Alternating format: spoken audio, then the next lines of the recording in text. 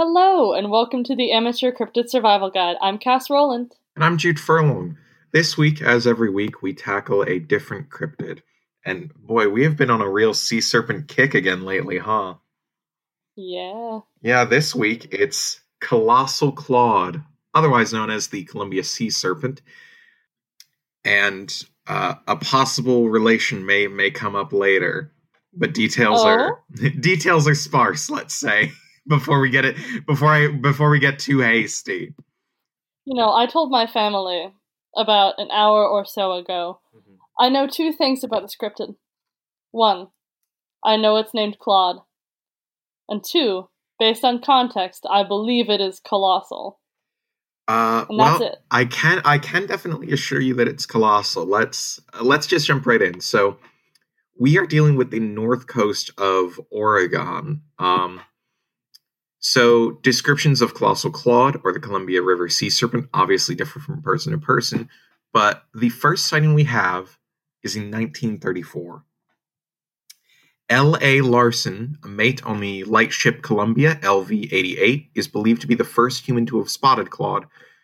Larson described Claude as about 40 feet long, had a neck some 8 feet long, a big round body, a mean-looking tail, and an evil, snaky look to its head.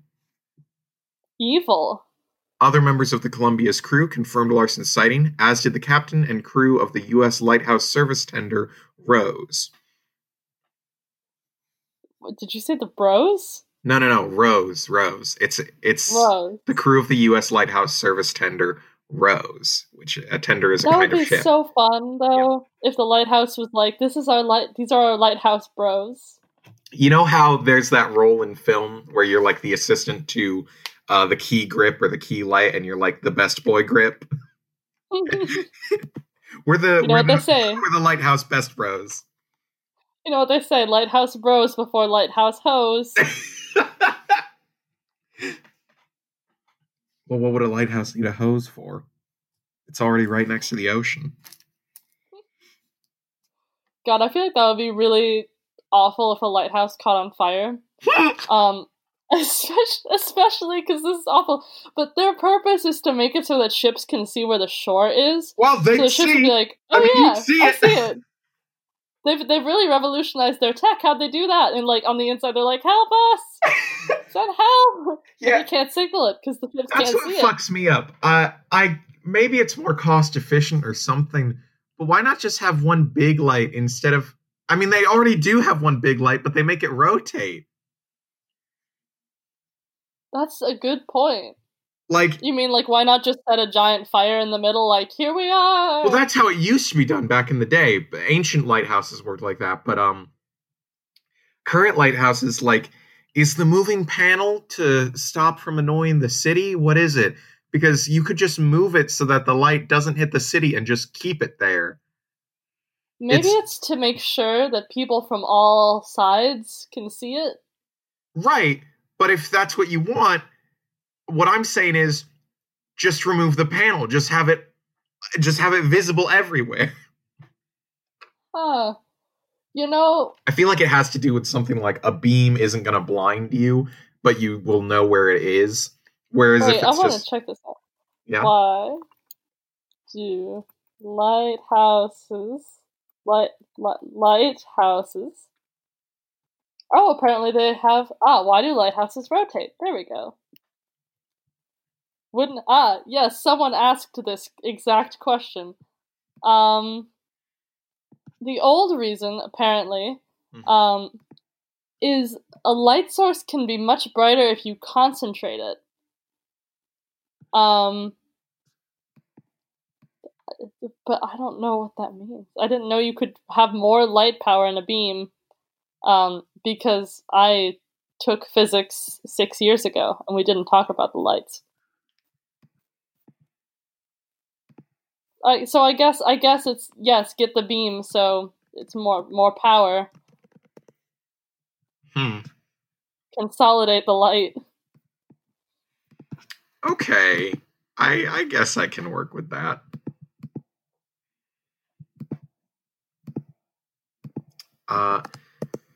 So there are a number of sightings afterwards, but we're gonna keep picking apart the sighting in here because it does. There's not like extensive detail necessarily, but this is our first sighting.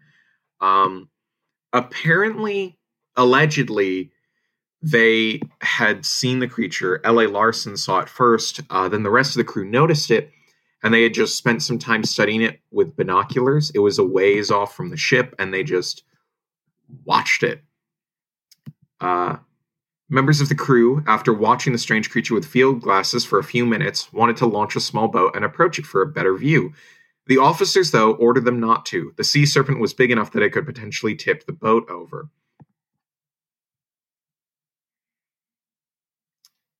I just found a very interesting tidbit about this boat. Yeah? Or an alleged tidbit about the crew of this boat specifically. Yeah. Apparently, in January 1934, the Oregonian reported that the ship's crew had successfully endured a month of dangerous storms, but one crew member snapped, according to the article. He became insane, the newspaper wrote, and had to be tied up for safety until a lighthouse tender was able to creep close enough 3 days later to take him off and hustle him ashore when he could relax and quiet his nerves. That'll be... Oh! What? That's just your classic case of sea madness. It happens. It's like that one shipwreck that Moby Dick is inspired by, where they all went crazy and ate each other. Yeah, pretty much. God, I never want to go on a ship. You know, when I was little, I always wanted to be like, oh, if only I could have the life on the sea. But I think that would fuck you up pretty bad. Yeah. What really gets me here is we have another one of these cases, and though we may not have ever talked about it on the podcast, there are a number of cryptids we've discussed in the past where there were multiple witnesses, and though they corroborated that they all had seen the same thing, the details each one gave were different. This one isn't as radically big in terms of differences as some. For instance, Jay Jensen, who is the captain of the Rose, this is the other ship that saw this creature, told the Morning Oregonian that the creature's head looked more like that of a camel than a snake, but the witnesses agreed on most other details. So we have some minor discrepancies between witnesses, but at the very least, nothing I wouldn't chalk up to just sort of like the way each person interprets the details of something seen far away, compared to like just straight up lying. You know, I'd love to know what exactly that person thought, who saw something, thought it was a camel, and then thought it was a camel with enough certainty to repeat that out loud to another person. Because, like, sometimes I'm not wearing my glasses, and I'll see something. And then I'll realize I probably interpreted it in a certain way because I'm not wearing my glasses, and I'm mistaken. And those are the things I don't say aloud. Like when I see someone at the supermarket and I think it's my mom, and it's not my mom. Or when I see someone across campus who is a dear friend of mine and I don't recognize them because I'm not wearing my glasses and I think they could be someone else and don't want to make a fool of myself. And then when they come up to me, they're like, why didn't you say hi? And I'm like, I didn't see you. But in order for this person to have such a strong conviction that there was a camel in the water, because this is in the water, right? It's not like a random no, thing no, on not that land, it is right? a camel, that it has a head like a camel's. Oh, I thought you were insinuating the person actually was like, yeah, I didn't think it was a snake. I thought it was a camel. No. Camel in the ocean taking a swim. No. They all agreed that it was some sort of fucked up. Live. They all agreed that it was some sort of fucked up sea serpent. But Larson had like described it as having the head of like a snake and sort of looking very evil. Jay Jensen just said looked a bit more like a camel to me. Thought it was a. But you know, I got sharp eyes. Have to. I'm the captain. I'm sure Larson saw what he saw. They're all like, yeah, this serpent looked fucked up and evil. And one of them was like, but have you considered camels are also evil and fucked up? So maybe... Yeah, the sea serpent came right up to me, spat in my face. Got a good look at it. That's a sea camel.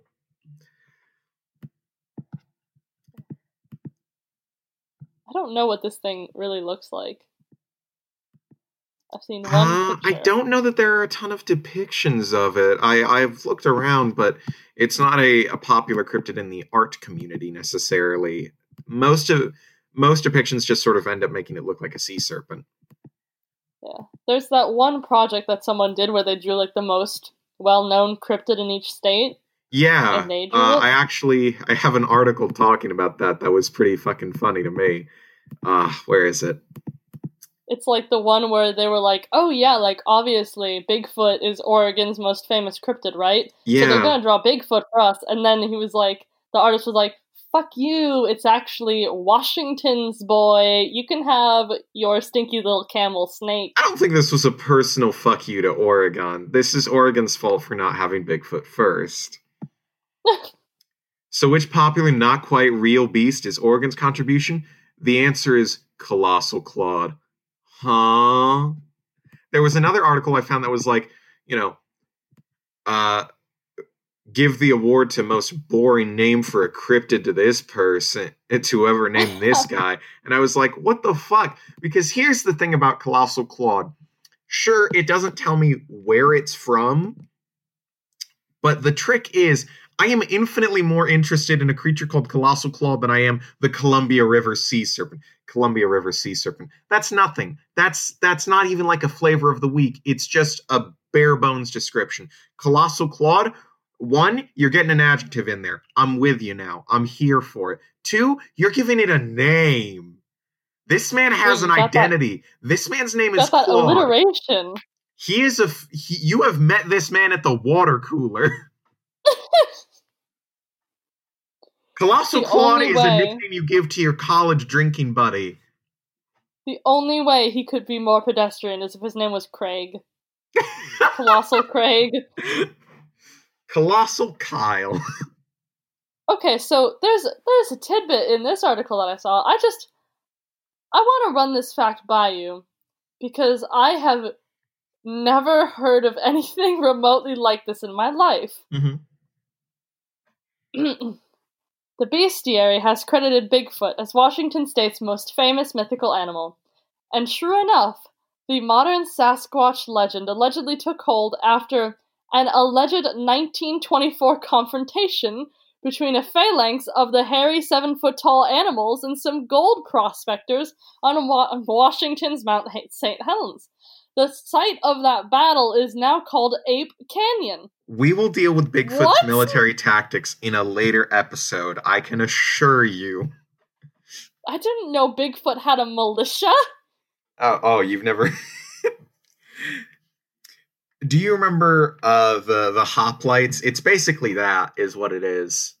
Big hoplites? No. This was a Grecian military tactic used in some of the various states. I believe the main one I'm remembering them from is Troy, but I might be mixing that up. Oh, is this where they had the shields and the spears poking out of the shields? Yes, but in particular there were certain kinds of hoplites who basically it was a buddy system. Where you two fucked a whole bunch, and then you would for sure have each other's backs in. Wait, yes, in I have heard of this. Yes. Yeah, I forget what it was called though. What's the ancient? But basically, Bigfoot's use the boyfriend battle system is what they use. It's like you get to like imagine if we had that in the U.S. Like you get to like. I don't know, military training boot camp, whatever you do on the first day. I don't think you go around and say names or whatever. And instead of like whatever drills you do, like 500 push-ups or like, hating pacifism or whatever, instead you just get a friend. You get you get someone, and then like the drill sergeant's like, all right, that's your buddy now. Now go fuck in the tent. That's step 1. To inspire loyalty among the troops and unity among the bros. I don't know how militaries work. Soldier, if you're not at third base by high noon, you are out. Like that dude in the Fire Festival documentary. It's like, and I went into the military, prepared to suck that man's dick.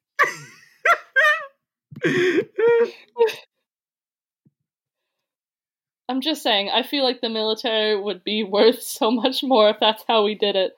Because just, at least just a little less time focusing on war crimes, and a little more time focusing on loving. This is the future the liberals want. The West Coast is sort of crawling, I want to say, with sea monsters. And Colossal Claude, I guess, is the big one for Oregon. So in 1937, this is just 3 years later, Charles E. Graham, skipper of commercial fishing trawler Viv, expanded that the creature had a 4-foot waist with the head of an overgrown horse. Oh. Yeah, and then 1939, we actually have another sighting from skipper Chris Anderson of the schooner Argo.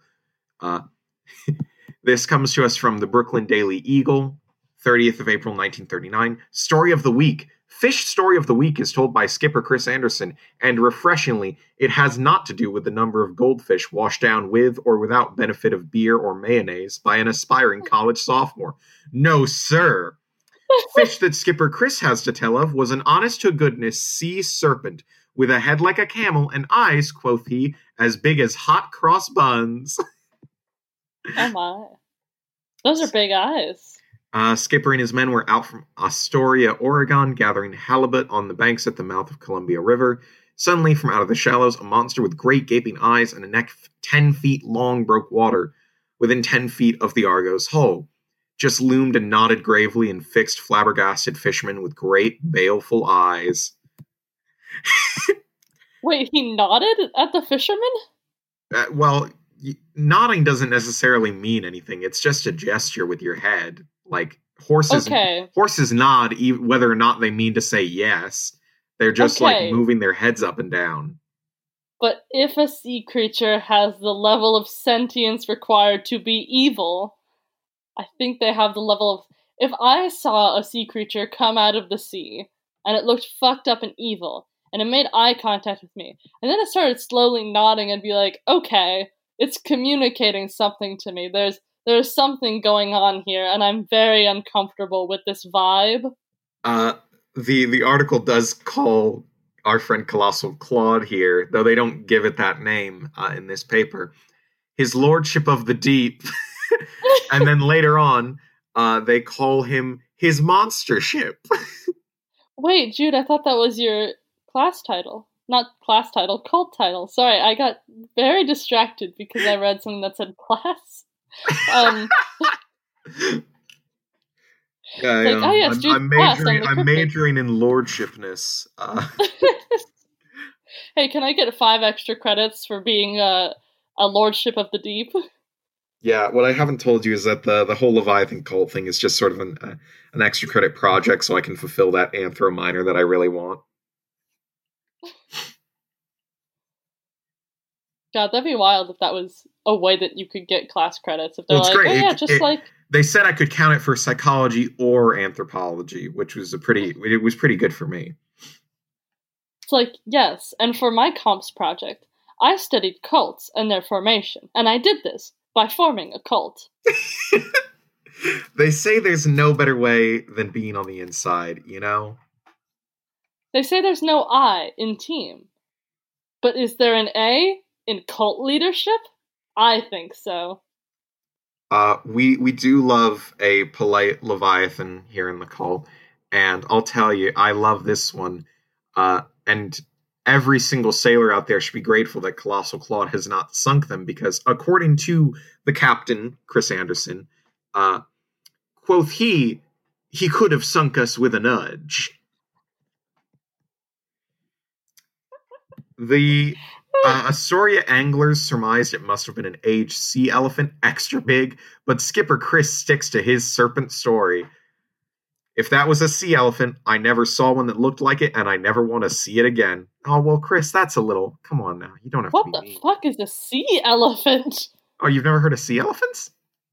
No. I have not either. I have no fucking clue. Sea elephant. Give me elephant seals. Oh, that's a really... Yeah, wow, this Man, this sure is a 1939 newspaper. Quoth he, said he, Quoth the surmised. monster nevermore. Oh my god, I forgot how silly elephant seals look. Oh, they're great. Their noses are so fucked up. I can definitely report that the crew of this ship exists. I've done some digging. I haven't managed to verify the other crews as of yet, but for sure the Argo and Chris Anderson exist. They get reported a lot in various Oregon newspapers. One time they talked about, and this was actually before the sighting in earlier April of the same year, 1939. The opening of the halibut season, April 1st, was all right, but there are no halibut, Skipper Chris Anderson of the Argo complained. So they were having a tough season then. And then, of all things, Colossal Claude shows up. You know what's interesting now that you bring up fish seasons? And Go this ahead. is where I have a legitimate theory here. It's a bad theory, but it's a theory. I saw some quote, I don't remember where I saw it, that Colossal Claude appeared in the middle of salmon season, specifically King Salmon season, which is the biggest salmon. Maybe either if it's just a big salmon, or returning back to our early days of Sinkhole Sam, a bunch of salmon taped together. Mm-hmm. Maybe a whole squad of salmon taped together, trying to look especially fucked up and evil. But I would say that if I were a king salmon, and it was the start of salmon season, and I knew that people ate salmon, I would be frantically trying to find a way to unionize all the other salmons. Not unionize. Is unionize the word I'm looking for? Yes. Unionize all the other salmon to fight back against the fishers. Especially because if you look up king salmon, the first question that Google suggests for you is king salmon good to eat? And they're also known for omega-3 oils, which are very popular. We do love omega-3s, don't we? I do love omega-3s. I had an MRI earlier this week, and I had a bunch of omega-3 supplements taped to my back. It was the most random thing. They were like, these show up really, really well in the MRI, and I'm like, are those omega-3s? And they're like, it's fish oil, and I'm like, so they're the nutritional supplements I eat every morning. I eat these. It's like having one of those little, like, Keurig coffee cups, like, taped to your foot or something. I've done a little more digging, as best I can anyway. But newspapers are not actually giving me much here. According to Megan Borchert of werewolves.com, werewolves. The sightings. My dad says it. The sightings were common through the 1950s, but most slowed down after that time. But another article, now mind you, this is the same article that says whoever named Colossal Claude will be the runaway first prize winner in any least interesting monster name contest. So we do know they're a bit of a dick. But they claim, and this is from the newsguard.com, an actual newspaper, so I'm a little more trusting of their citations and research. Skeptical newspaper editors spilled very little ink on the monster at the time, and I've been unable to find any of these alleged sightings from the 1950s. So we've got this thing that attacks a couple of boats, not even attacks really, shows up around a number of boats, namely the Columbia River Lightship, the Viv, and the Argo, and the Rose corroborated the Lightship story. So we have these three separate sightings over the course of about 5 years, in which the creature is seen. Allegedly continues showing up throughout the 1950s, but we have no way of knowing. And then it's just sort of gone. You know what's interesting about this werewolves article? Yeah. So I saw the picture they have of Colossal Claude up there, and I got to thinking. Because it has whiskers.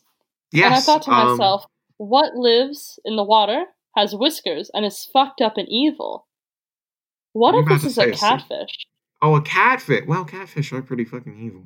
Because I looked it up. There are catfish in Oregon. And no one knows how big a catfish can get. Yeah. The crew of the Argo did describe it as having the head of a camel with fur that was coarse and gray. The fur goes unmentioned in a couple of articles, but it's there. And it is mentioned. But yeah, I could see how you might mistake the pattern of a catfish for fur, I guess. My mind actually jumped to seal.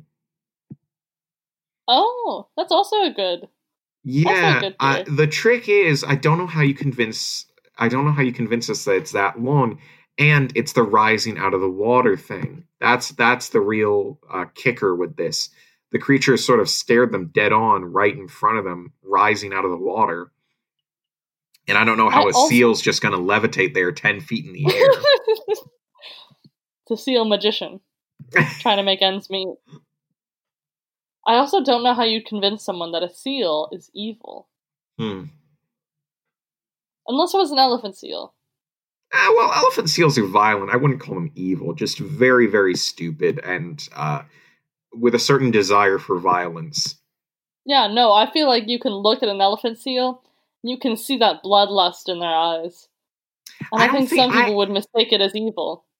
See, I think it's less that you can see the bloodlust. I think it's the fact that you can't see the bloodlust. They seem so passive most of the time. Oh, and then they just start wailing on you. Have you ever heard the noises an elephant seal makes? Yeah, they're beautiful melodies. Yes, I have, Cass. What are you about to say? It's kind of haunting. It's haunting. That's you and your lack of appreciation for the beauty of nature. Listen, I hear the sounds of an elephant seal. And if I'm nearby that elephant seal that's making that sound, I have the immediate fight-or-flight reflex that seal's about to hurt me. It's like a Greek choral ode, you know? It's poetry in a way. But like in the part of the Greek tragedy where like the person's like murdering the king, like oh, I'm not gonna lie, I don't appreciate the sound of the elephant seal. Okay, but have you heard them when they really want to fuck? Because then... just beautiful. The mating call of an elephant seal. Oh! Goodbye, fist!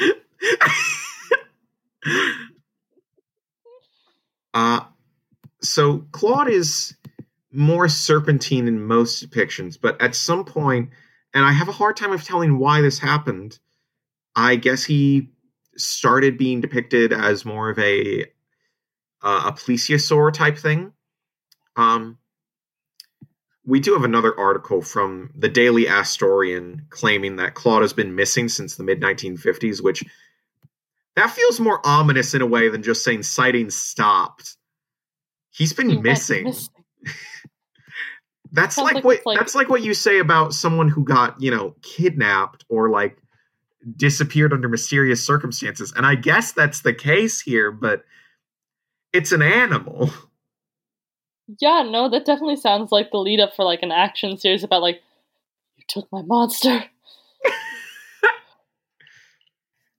But I guess this might be where we have to dip into our other sea creature, Marvin. Oh. Yeah. So Marvin the monster is another sea creature who, let me see here. This comes to us from John Kirk. This comes from a Shell oil drilling film shot in either 1963 or 1966, depending on the source. Locations where it was shot was either off Santa Barbara, California, or off the Oregon coast. They dubbed the creature Marvin the Monster for no plausible reason. That photo was in Ivan T. Sanderson's repository at SITU. Came across it recently, and it just so happened that Global came calling, and I showed it to them. As far as I know, those are the only stills that exist, and I have no idea where the film is. Ask Shell.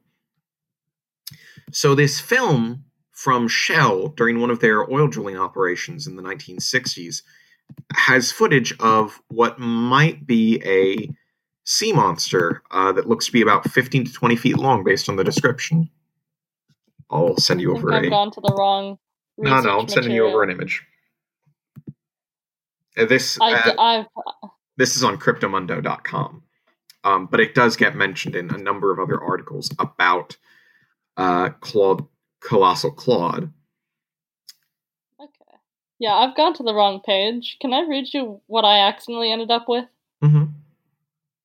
Marvin Monster is a well-mannered monster who works at a stalker at Mr. and Mrs. Mopple's Market. He appeared in a short story called The Mystery of the Missing Muffins, first published on My Way with Sesame Street, Volume 1. Okay, yeah, I thought this was a fucking Sesame Street. Sherlock Hemlock asks Marvin if he's seen magicians, marbles, mice, and other M-words in his quest for the muffins. Marvin, however, had astutely located them next to the marmalade for the convenience of those who had desired condiments with the red stuff. The case is solved, and Marvin returns to the illustrated shadows from whence he came. This is brought to you by the Muppet Wiki. Thanks, Muppet Wiki. I also accidentally clicked on Marvin the Martian. Also not it. Who is... I can't find this monster. Wait, did you send me an X-ray? No, those are stills from the film, according to John Kirk. What does it look like in X-ray? So this is something that pretty much most articles are going to bring up in relation to Colossal Claude for some reason. The 1963 Shell Oil Company saw the 15-foot animal during an oil search. Rumor has it that they even got the sighting on tape. Adding to the standing description, they indicated the creature had barnacled ridges and swam in over 180 feet of water. According to most people, Marvin is speculated to be some kind of jellyfish by scientists, and cryptozoologists seem to think it's some kind of sea serpent. In a videotape that has since been studied by some of the country's leading marine biologists, divers from Shell Oil Company captured footage of a massive creature moving past them. This is in the ChinookObserver.com. Marvin reportedly is about 15 feet long, has barnacled bumps covering his body, and swam in a spiral motion past the divers. Some believe he is a type of jellyfish. Others are convinced that the sea monster is a remnant of prehistoric times and has only just decided to reveal itself to researchers in the last 60 years. There are also people who believe that Colossal Claude and Marvin are the same monsters. You know, this really looks to me like one of those, it's stuck in my head as spinner dolphins. I don't know if that's accurate. The ones that swim in corkscrews? That jump up and spin in corkscrews? Like this monster is said to do? I think I know what you're talking about. Wow, this news article also reports that Colossal Claude looked evil. Yeah. Why are they all so focused on ascribing moral judgments to this, menacing-looking monster? As we all know, you can't find evil in the heart of a Leviathan. You can find a lot of fish inside a Leviathan, but not evil. And if you're already inside the Leviathan, that's on you, you know. They caught you slipping. What if I get tricked, though? They can't trick you. They're beautiful creatures who would never do anything wrong. Ever. They would only eat you if you were bad. See, Leviathans are sort of the great moral arbiters of all human people and humankind, and frankly every other creature as well. A Leviathan could tell you if your dog was evil. But there's no such thing. But if there were. And Leviathans are able to cast judgment on anyone they choose and then eat them. And that's how the system works. If you're really, really evil, you get eaten by the Leviathan. And if you're really, really good, you get eaten by the Leviathan. Am I safe if I'm in a landlocked state? Well, water levels are rising, so... I mean, I know that the lake that's the big lake here accounts for, 10% of the world's fresh water, but am I safe? I'm just saying... Is Leviathan a freshwater or a saltwater eldritch terror? No. Leviathan is anywhere the water is. That's the beauty of the system, you know. And the Earth is... What about... And we are 70% water, and the Earth is covered in water. So... What about my bathtub? Is my bathtub safe? Well, we at the Church of the Leviathan don't like to be invasive, and we've talked this over, and we've all collectively agreed that it's probably for the best if the Leviathans don't appear in any showers or bathtubs. We think it's just an important matter of privacy. What about the pond across the street from me? Oh no, safe? For sure in there. What if my neighbor doesn't like people? No, I have one looking right now. Oh, hey, Cass. Oh, I'm looking through the Leviathan's eyes. I'm communing with it. Stop. Oh, that's a nice lamp you have on your desk there. Okay, so I just did a little more digging. I managed to pull up just another sighting or two. So shortly after that 1937 sighting by the Viv, Colossal Claude gets sighted again by a beach-going couple who were visiting Devil's Churn, 120 miles to the south. The two of them had been admiring the scenery there when they saw just offshore a huge hairy thing that looked like an aquatic giraffe. Oh. With a neck and maned head sticking up 15 feet above the water. They estimated it at 55 feet in overall length. Monster quit the scene, heading south along the shore, and the whites ran to their car and raced after it, making for Heceta Head in hopes of catching a second glimpse. When they arrived, so did the creature. It turned and headed out to sea and was soon lost from sight. Oh my. That's sort of beautiful. That's sort of a Free Willy moment. I guess. So we do have a number of sightings along the Oregon coast, and I am frankly just going to group in Marvin with Claude. It feels a little rude of me to do so, but the simple fact is Marvin has no other sightings to his name, and if it is, as is alleged to be so, along the Oregon coast, that does fit with Claude's pattern. The catch is Marvin's a lot smaller than Claude. Again, it's in the name. Colossal Claude. It's what we love about him.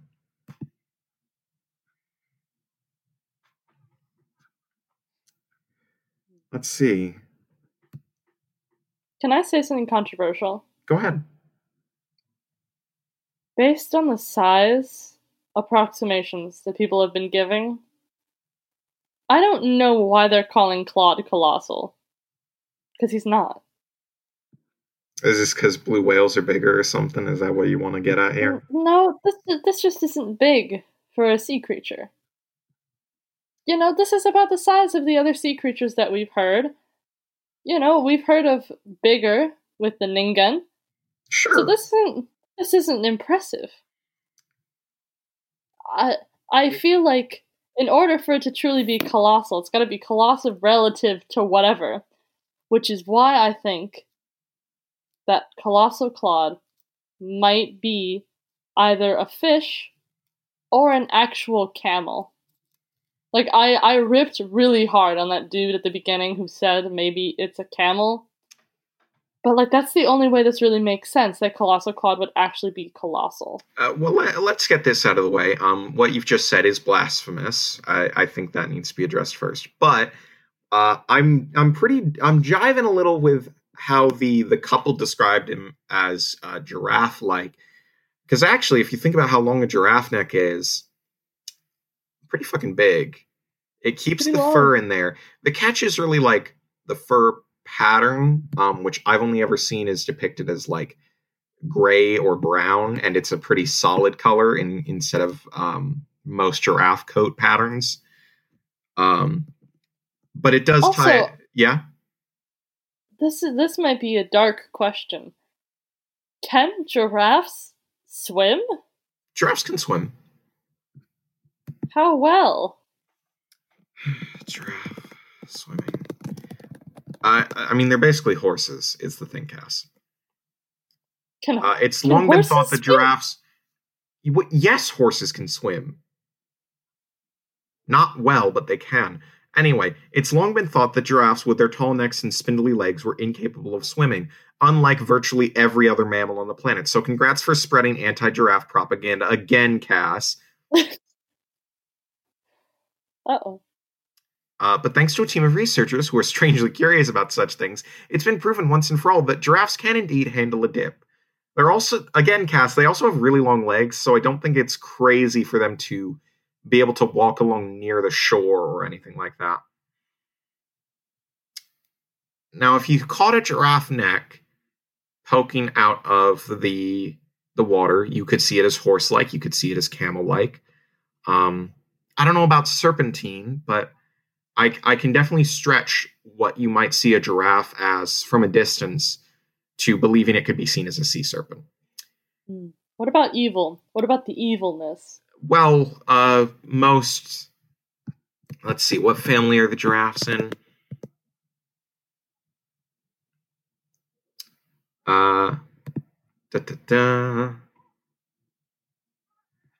Let's see. It's in the Artiodactyla, which is that the horse family? Well, it's the even-toed ungulates family, which is what whales are in. Camels? Well, yeah, camels, buffalo, deer, whales, llamas. boars. Are llamas? Are llamas arctodactyls? Yes, llamas, alpacas, sheep, goats, and cattle. Hippopotamuses, antelopes. Huh. Are you telling me horses aren't even-toed ungulates? Is that what I'm being told right now? Are they not? Oh. They're odd-toed ungulates. They're two separate things. Do they have a third toe somewhere? Well, or do they just have one? Oh, they just have one. Yeah, they just have one big one. That's wild. Yeah. So rhinos, this is a topic for another day, maybe. But we got time. I just don't know how much stock I want to put in this, because 40 to 50 feet is still pretty fucking mondo. Sure, it's not as big as what? Cass, I want you to think about how large you are as a person. Okay. All right. Now multiply that until you get to 50.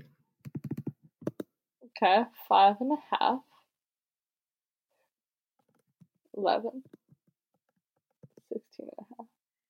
21. 26.5. 31. 41. Cass, this thing is basically 8 or 9 times bigger than you. Yeah, but I'm not that big. I'm not impressed. What? Come on now. Come on. What? Length of a school bus. Give me a sec. Well, if it's bigger than a school bus... It's about as big as a school bus, or more. Okay, so it's the size I thought a whale shark was. That's pretty... It's impressive. It's not colossal. Come on Impressive, now. Claude? Kind of big, Claude? Come on now. He's big in relation to his environment, and that's what's important. But his environment is the ocean, isn't it? His environment is the coast of Oregon. He could tip over a boat with but a nudge. Listen, he impresses the schooners and lightships of Oregon, and if that's not enough for you, I don't know what is. You don't trust the good word of our hardy seafaring sailor folk friends? You bastard. Well, when you put it like that, it sounds heartless. Yeah. I guess it does it, Cass? I guess it does sound pretty fucked up of you to call Colossal Claude not colossal. Huh? Okay, I have one person on my side. You know who's on my side? This is the instant proof that I'm not on the right side here. But you know who's on my side? The Cryptids Wiki's on my side. Motherfucker. Because the low estimates they give is 15 feet. Which is not big. And again, that's based on Marvin. That's based on Marvin, because everybody groups in Marvin with Claude. Even I'm doing that. Oh. But Marvin is an anomaly in comparison to the rest of the Claude sightings. That's the catch of this. Oh. Remember, Marvin is about 15 to 20 feet. He is seen one time, 1963, Shell Oil Co. Now, first of all, let's not even get into the fact that we should never trust Shell Oil Co. Granted, if they don't show the film, that means it is real. That's the trick of this. If they don't want to get it out, it's real. If it's already out there, it isn't. Unless you were sent the footage of Marvin on a old fucking VCR tape, hand delivered to you by some shady figure saying, "Don't tell Big Oil," and you had to go to like a fucking dead Blockbuster to play this shit, and then it blew up afterwards. I'm sorry, it's just not real. What if it's like a whistleblower, like you didn't hear it from me, but Shell Oil is drilling near where the sea monsters call a home. Stop them. We don't know where this footage came from. That's not really how whistleblowing works. I mean, when Ed Snowden did it, he sent like a huge bank of encrypted files that were like, you had to go through 5 layers of passcodes for it, and you had to be on a private VPN just for safety's sake. And then he was like, "Hey, can you guys get me political safety maybe?" And the news was like, "Sorry, we can't." And then he was like, "Can you not share the information then? Just for my sake, because I'd like for this information to have value so that I can buy myself political safety." And they were like, "No, we kind of have a duty to the public to release this information because we are the news." And he was like, "Okay, talk to you guys later. Have fun out there." It's pretty sad. That is sad. Whistleblowers get kind of whistleblowers get shit. Whistleblowers get fucked over brutally. Yeah. Which is why I'm saying, unless a real whistleblower came to you, in the classic, like, encrypted data files that you have to be on a private VPN for or some shit, I'm sorry. Either Marvin isn't real, or Marvin is, like, not that big a deal. Okay, but I feel like the old-timey version of this is giving someone the film and being like, "Don't share this with anyone." They're like, "Oh, what's this?" They share it with everyone. So you think it spread before Shell had their hitmen in place? Shell's hitman team was established in 1965, 2 years after this, as Marvin became very popular in certain regions of Oregon. Listen, Jude, I didn't want to rat him out. Claude was the hitman for a period of time. He was going through a rough patch, needed to make ends meet. No, Claude would never do that. Don't know. Yeah, no, it was when they set him loose on Marvin that he left the business. He just couldn't do it, because Marvin's actually the one that leaked it. Marvin is the whistleblower. It's a tragic story. That's why Claude disappeared in the 50s. The shame. But then in 1989, that year, a fishing crew was dragging a net when it snagged and could not be released. The snag even started to pull the bow of the ship downward into the water. Captain Donald Riswick finally pulled the net in and found a hole in the net. The net was several hundred feet long and being dragged at 30 feet deep. Oh. So it's not a sighting, but it's something. That's how you make a comeback. All I'm saying is we're waiting for the reunion tour. I feel like Colossal Claude has only gotten bigger. My notes for Claude. Maybe sink the boat a little bit. Just once. You don't even have to eat anyone.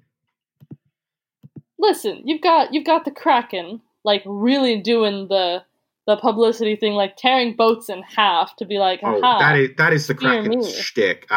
That's the thing about it, though. I think it's kind of a tired bit by now. I think Colossal Claude kind of has to reinvent the game.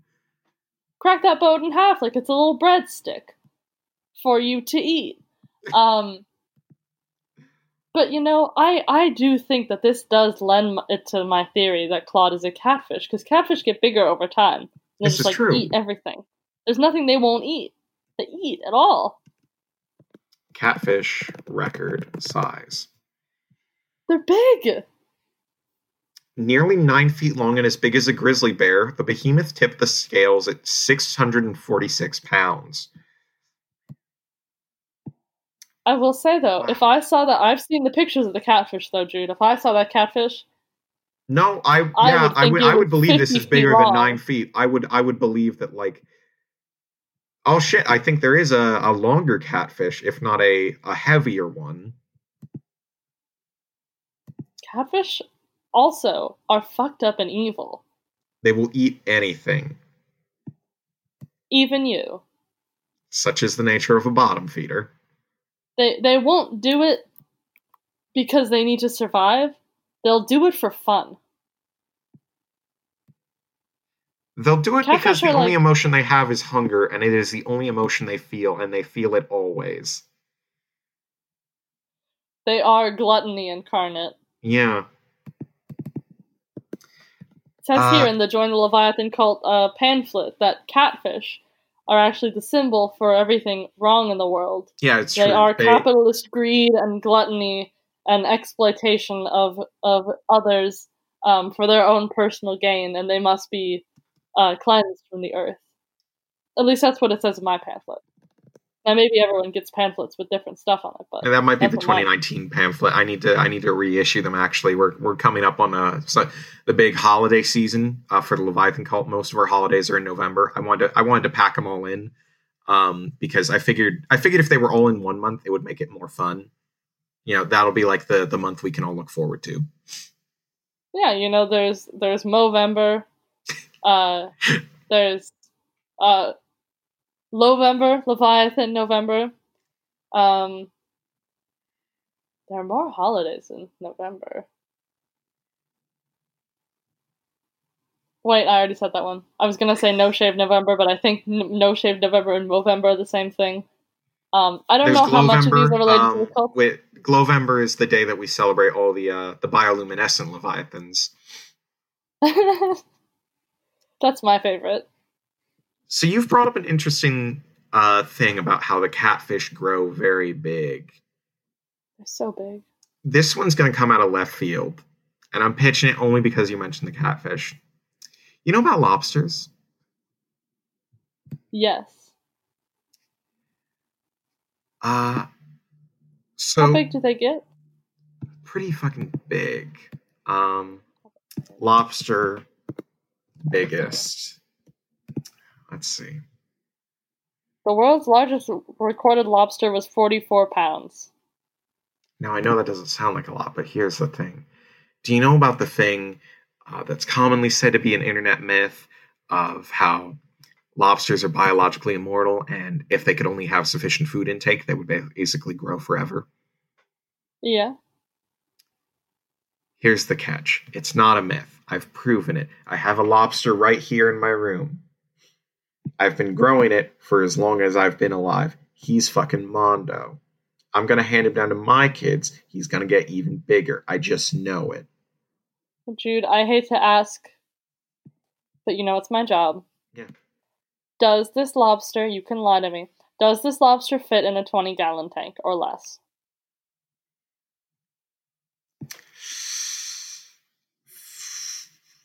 Right. You don't have to answer that question, Jude. You can plead the fifth if you need to.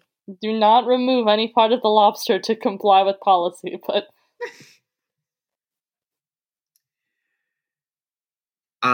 So the catch is, there's sort of an internet myth about how they are immortal. Senescence is this process by which some animals can sort of... let's see. Senescence is the process, I think, of any animal death. Let me check this. The condition of or process of deterioration with age. So the catch with the lobster is their DNA doesn't age the way ours does. It doesn't deteriorate in the same way. But they do get more diseases as they go on just due to their size, and they are unable to feed themselves more and more. But there's also the fact of they can no longer molt. So we don't have a way of actually determining a lobster's max age, and therefore we don't have a way of determining their max size. So all I'm saying is Colossal Claude is a millennia-old lobster, come from ages forgotten by man to, wreak havoc and remind us of our greatest sins, to sort of cast judgment upon all of us. Colossal Claude was there during the flood. Is Colossal Claude one of the central figures to the cult, Jude? Because the way you're describing it, it sounds like Colossal Claude is another part of the cult. What? Yes, and that you are once again using the podcast to prop. What? No. I would never promote religious matters and my personal beliefs on our completely unbiased and factually accurate podcast. Jude, why does it say the Herald of Leviathan on the recording schedule? Well, it's that's just that's a typo. I have Colossal Claude, Herald of Leviathan, Lordship of the Deep. I have this really funny thing where when I key smash, it turns out like words because I'm such a good typist. So my fingers can't fake key smash. They can't do it bad enough.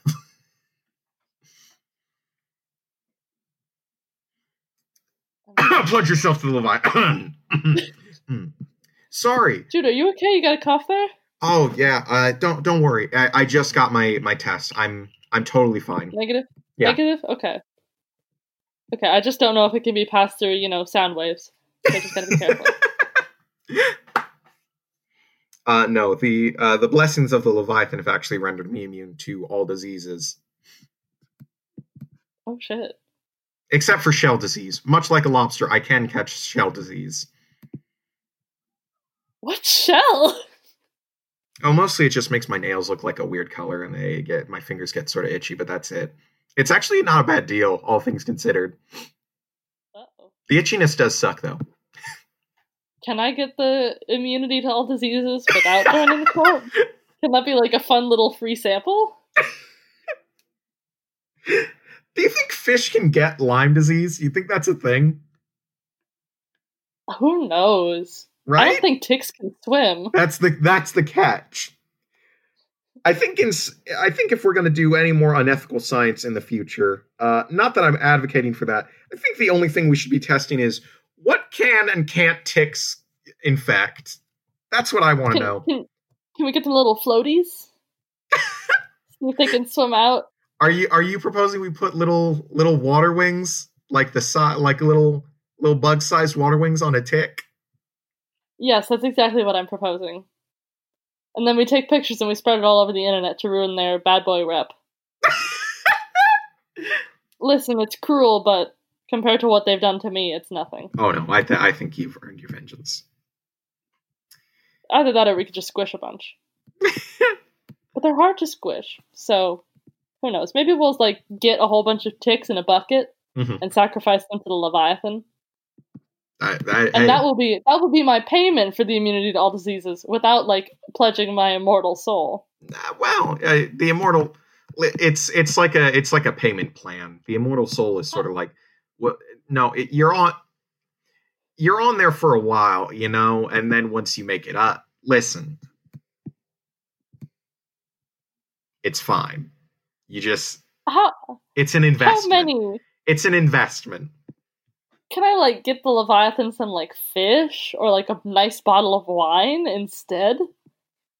How many Merlots is my soul worth? Oh, we don't imbibe of the alcohol in the cult. Oh, yeah, I'm sorry, I can never join your cult. Yeah, sorry, we're straight edges, actually. I'm sorry. I'd be like the Al Capone, coming to service, hey, you want some wine? Don't tell anyone. It's grape juice. Yeah, the Leviathan's sacred powers include actually turning wine into water. Water is the holiest drink of all. The goal is to be 100% water by the time you finished with the cult. I know beer companies that can do that without magic powers. They can make watery beer. Here is the really sad thing about today's episode. There's nothing on the Cryptids Wiki to make fun of. There's no comments. It's such a short article, too. It's but a snippet. They even say at the bottom, this article is a stub. You can help the cryptozoologists and cryptobotanists on Cryptid Wiki find other information or by expanding it. What if we expanded it? What if this is our legacy? Well, I don't want to help the Cryptids Wiki. If they want our help, they can listen to the podcast and they can help themselves. The catch is there's no formatting guide for the Cryptids Wiki. I wouldn't know what the hell to do. You can just go wild. You know, it's sort of like, Cass, imagine the difference between being dropped in a sandbox where you have, you know, maybe it's more limiting, but you have a sense of scope for what you can do, versus being dropped in a desert where it is dry, horrible. There's scorpions everywhere. You're probably gonna like die eventually, and you have no idea where to go. Now you can make sandcastles everywhere because there are no rules, but it is also a desert. Will someone come get me after like the 30 minutes like they would with a kid in a sandbox? No, that's the trick about the Cryptids Wiki. You can be lost forever. Oh no. 1,615 pages of bullshit. We gotta talk about the article stuff at some point, because there's some very funny stuff in it. A lot of blobs. There are a lot of blobs in here. Oh yeah, no, lobsters. I think one of the articles we've looked at, and I don't really want to get into it because lobsters are a bit boring to me. I like them. I like them because they're sort of weird and gross to look at, but I don't like them on the basis of every story is basically the same of, oh my god, this massive blob washed up on the shore and we think it's a dead sea monster. Can we talk about the wood booger at some point? Oh, the wood booger. I think I have that one saved somewhere, but yeah, we might get into that. Little boogie in the woods. Sounds disgusting, looks disgusting. I mean, I guess with nothing to make fun of on the Cryptids Wiki, we should just go right to our questions, huh? I feel comfortable asking dateability about this one. I think Colossal Claude's pretty dateable. Yeah, you know, bit of a camel horse face, but that's fine. I don't mind the long face. I love a swimmer. There is the evil part, but I feel like after everything that's happened in the last 6 months, it's like a little tiny part of me that's gotten a little evil. So like, who knows? Maybe if I ever want to become like a villain. It's like an ultimate match. Colossal Claude is just seen as evil. That's what it is for me. And I actually, you know me, you know that I have a real thing for villains in various media. So my thing is, great. Colossal Claude's got that villain look, but underneath, just a big sweet guy. His lordship is pretty gentlemanly, as that one article said. I think the sticking point is probably if he asks me to call him his lordship. I don't think I could manage that. Not my thing. Kind of a turnoff, if anything. So I'm gonna say solid 8 out of 10. For a second, I thought you were gonna say 6. No, a little too low. We're talking. Hey, he's colossal. Huh? Oh yeah, that's right. I'll give it a 4. One for every 10 feet. If he wants a better score, he should don't be bitter, just get bigger. I'd give him an 8 out of 10 Ouch. if he was 80 feet long, but he's kind of small, so hey, 4. Hey! You don't know what the Colossus referred to.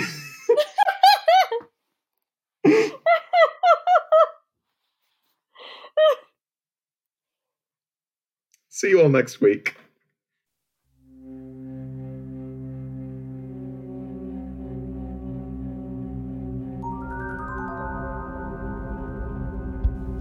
Hello everybody, Cass here with the Amateur Cryptid Survival Guide. Thank you so much for listening to this episode. We appreciate the support as always. I'm personally a little bit intimidated by Colossal Claude, so I'm glad you could all be here for the emotional support. It makes me feel a lot more comfortable knowing that there's someone there on the other side. We've hit over 500 downloads. We're super excited about that. You know, we appreciate the momentum on our social media accounts, Instagram, Twitter, both at ACSGcast. We're slowly moving things into YouTube. Also, I just found this amazing transcription software, so we're going to get transcripts going as soon as we're out of the fresh hell that is finals week. Woohoo! Again, thank you so much for all of your support. We're very excited for next week's episode, keeping with kind of an aquatic theme for a little bit here. We love a good theme. But perhaps we're gonna do a little bit different salt water than you're used to. Is it salt water? It might be salt water. I actually don't know. And that's on me. So we'll see you next week.